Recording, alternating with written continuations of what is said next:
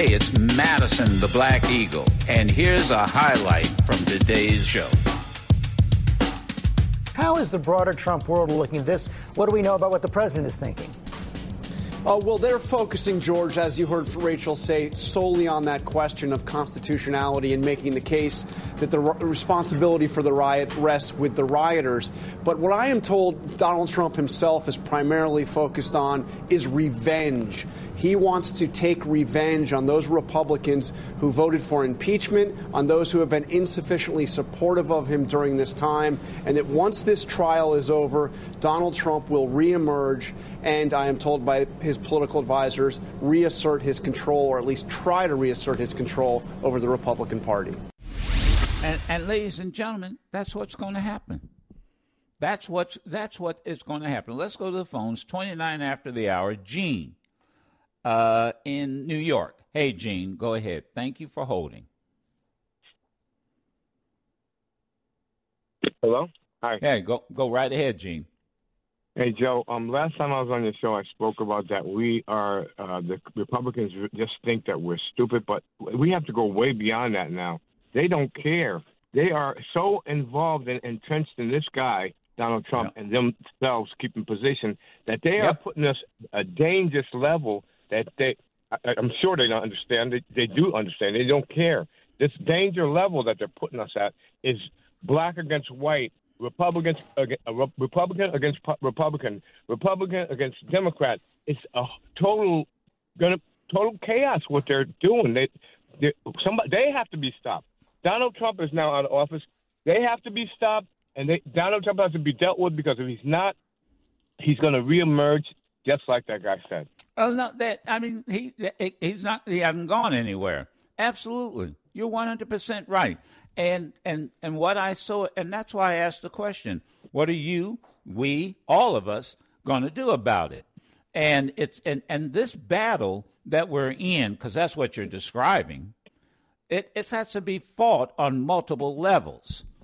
So it has to be fought in the Senate on a political level. It has to be fought on multiple levels. On my level, here as a broadcaster with this platform, let me put it this way: with this platform that I have, you're doing an incredible job. You're doing.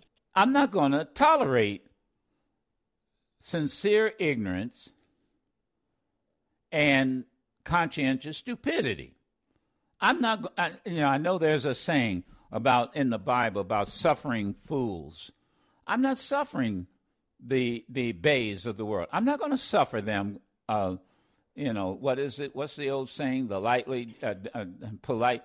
I'm not suffering these fools. These folk they will use every mechanism. They will use every platform. They will use every opportunity to keep Donald Trump alive and or Trump-ism. Much the same way, and this is how I equate them. In the 50s and the 60s, we had Dixiecrats who basically tried to take over, and to some degree, the Democratic Party. That's why they were Dixiecrats. The Strong Thurmans. I saw this great documentary about the Freedom Riders and how John Kennedy, and Bobby Kennedy were trying to stop the Freedom Riders. Oh, it's for your own safety. Oh, you don't know what you're doing. You're going to get people killed. And the bottom line with the Kennedys, to be honest, let's just be straight up honest. They needed the support of the Southern Dixiecratic governors, Patterson, Mississippi, Alabama, Georgia, and they didn't want to offend these folk. So they're telling the Freedom Riders, young people, all of them young, you just got to stop it. You don't know. Please stop it. It wasn't. Wait a minute. And when the young freedom riders said no, no, but you'll be killed. Yeah, we've already signed our last will and testament.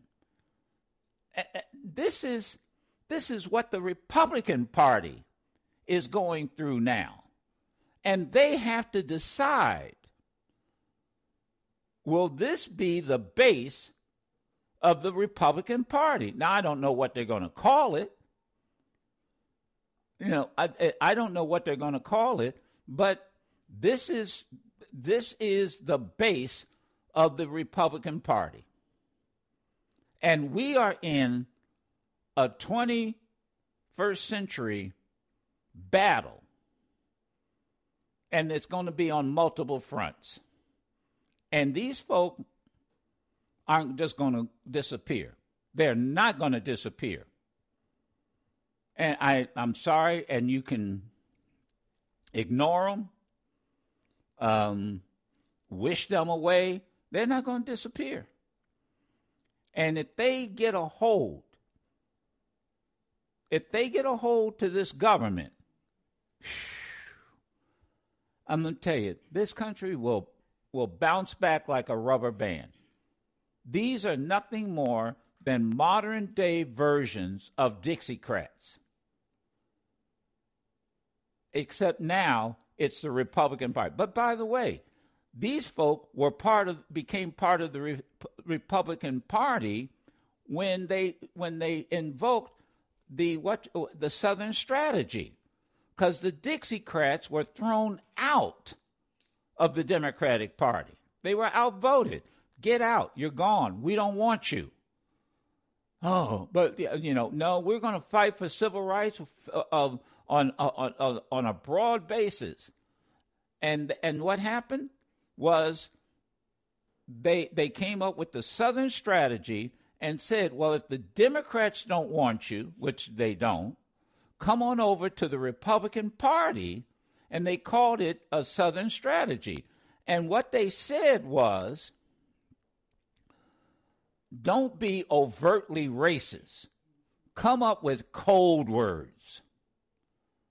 And the code, law and order, come up with code words. Matter of fact, Daryl, you've got the quote. I mean, this was secretly taped. Lee Atwater, yes. Lee Atwater. Play, now, for folks, I know many of you have heard it, but this was the strategy, and this is today's Republican Party. Except now it is Trump-ism. Play it, Daryl. Here's how I would approach that issue as a statistician or a political scientist, or no, as a psychologist, which I'm not, is how abstract you handle the race thing. In other words, you start out, and now y'all aren't quoting me on this. All right, I won't do it. You start out in 1954 by saying nigger, nigger, nigger. By 1968, you can't say nigger. That hurts you, backfires. So you say stuff like forced busing, states' rights, and all that stuff. And you're getting so abstract now, you're talking about cutting taxes, and all of these things you're talking about are totally economic things, and the byproduct of them is blacks get hurt worse than whites. And subconsciously, maybe that is part of it. I'm not saying that, but I'm saying that if it is getting that abstract and that coded, that we're doing away with the racial problem one way or the other. You follow me? Because obviously sitting around saying we want to cut taxes, we want to cut this, and we want is much more abstract than even the busing thing, and a hell of a lot more abstract than nigger, you know. So any way you look at it, race is coming on the back burner. There you go. That's it. And that's what they're attempting to do here. That's why as part of the foundation of what took place January 6th, part of the foundation was white supremacy. Part of the foundation, it wasn't total. Part of the foundation was white supremacy. And what they attempt to do is put it on the on the back burner. And by doing what? Being abstract. And that's what he said. 1954. Nobody bothered. You could say nigga all you wanted to. And it's particularly in the South. Didn't make any difference. And that was at the beginning of Brown versus Board of Education. It didn't make any difference. But then what happened, culture started to change. People started fighting back. And then you had Lee Atwater say, oh, this is 1968. This is 34 years later. There's a whole new generation. And I'm sorry, that's going to backfire on you. Now, your attitude doesn't change. You can still undervalue, underestimate, and marginalize. But the code, you have to come up with a different code, different wording. Because if you do what you did in 1954, what did he say? It's going to backfire on you. That's what we're dealing with. That's what we're dealing with. 1-866-801-8255. St. Paul, remember? Not suffer fools lightly means no patience with fools. I don't have patience with, I just don't have patience with fools. Bay was a fool. And he made a fool of himself. He made a fool of himself. First of all, he comes with this attitude of superiority. Well, I won't hang up. Like I give a about him hanging up. 1-866-801-41 after the hour. Well, I won't hang up. Like my heart would be broken.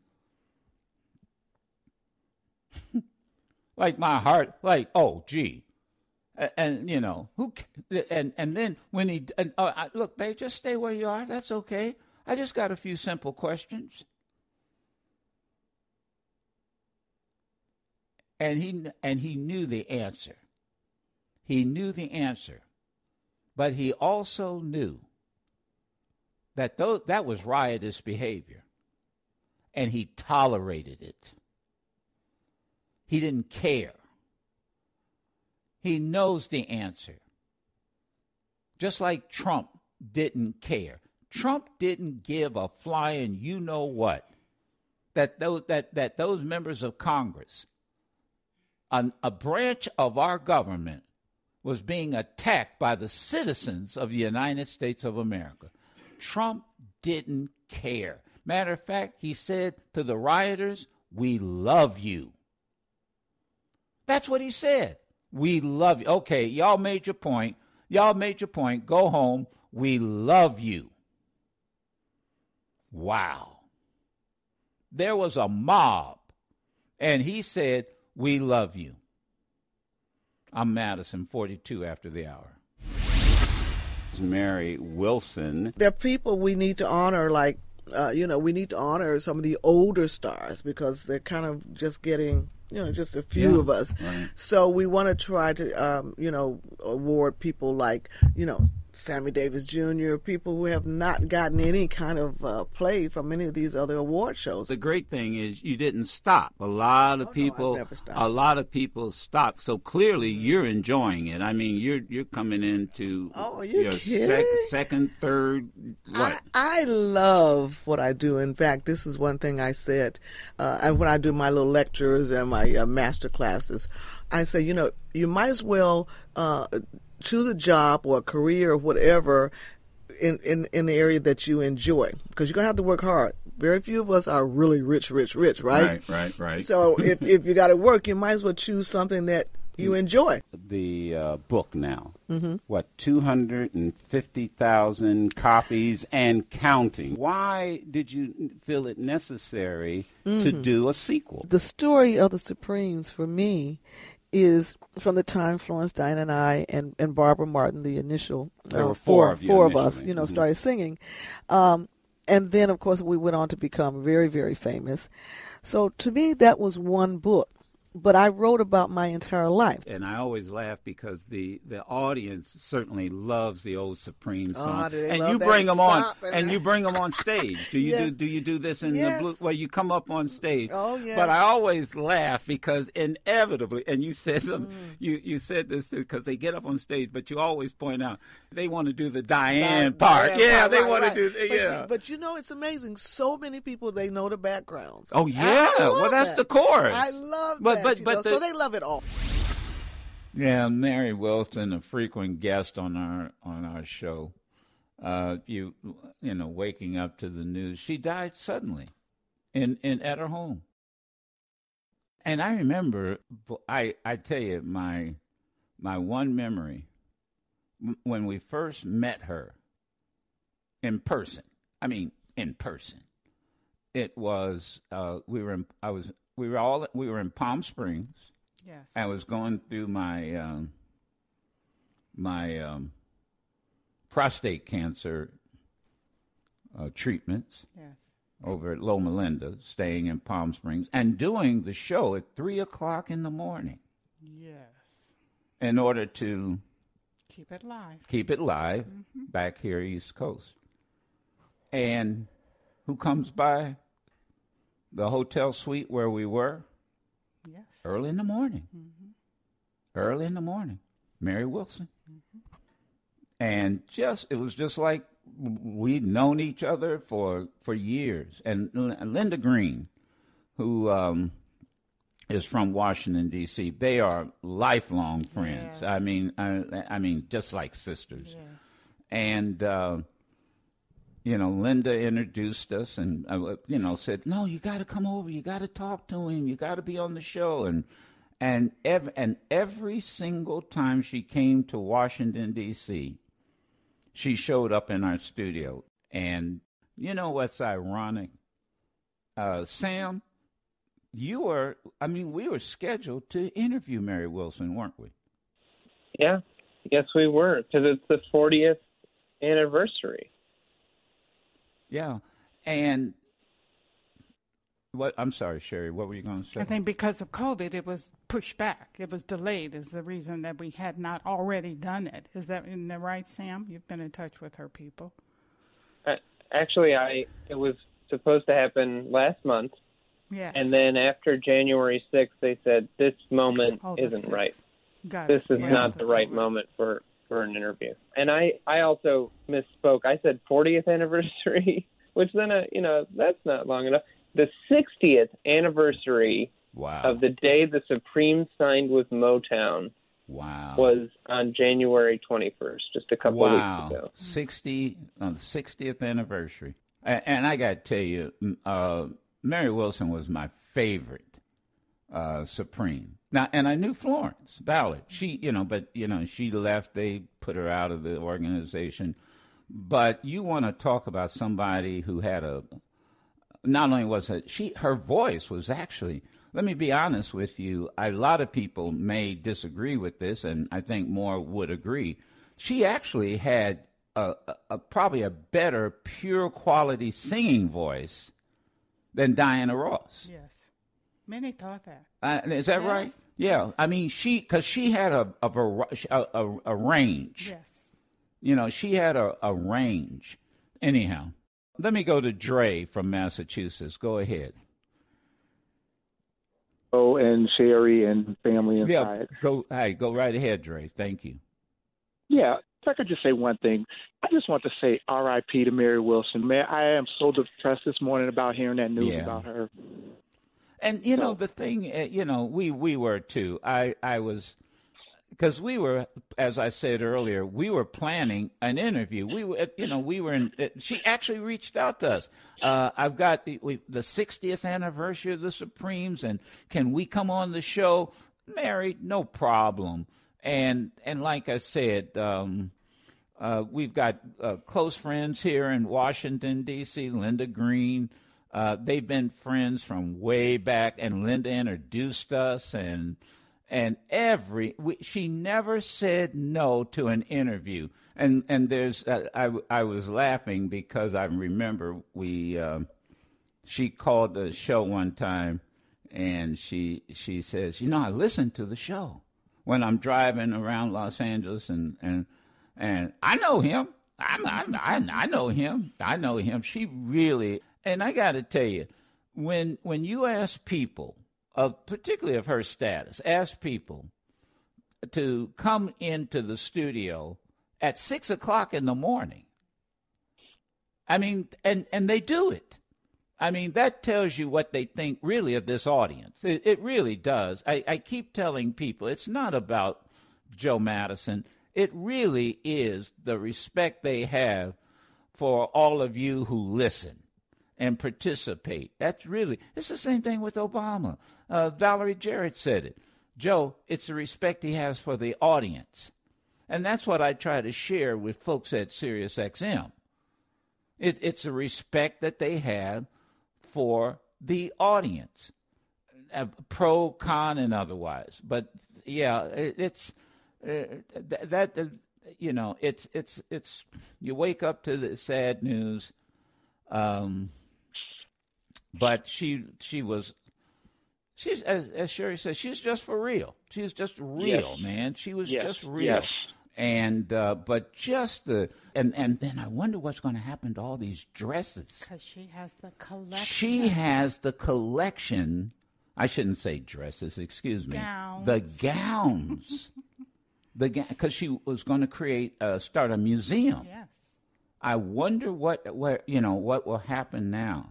She was a very relaxed, comfortable person. Yeah. When you got past the introductions and could talk to each other for a few moments and you feel each other out. Yeah, yeah. Then she could be very relaxed and be the friend. Well, yeah, because I always tell people there's the public and then there's the private. Yes. And so many, and I mean, the private person is entirely different than the public person. And sometimes you don't get past that public person. No, and for various reasons. Absolutely. People have to be guarded. Yes.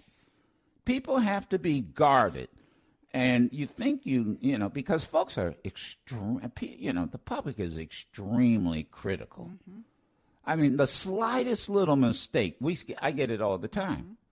I mean, yesterday I got somebody, it's Valentine, not Valentine, and it's my accent. I mean, it's just like sometimes I say Ohio, not Ohio.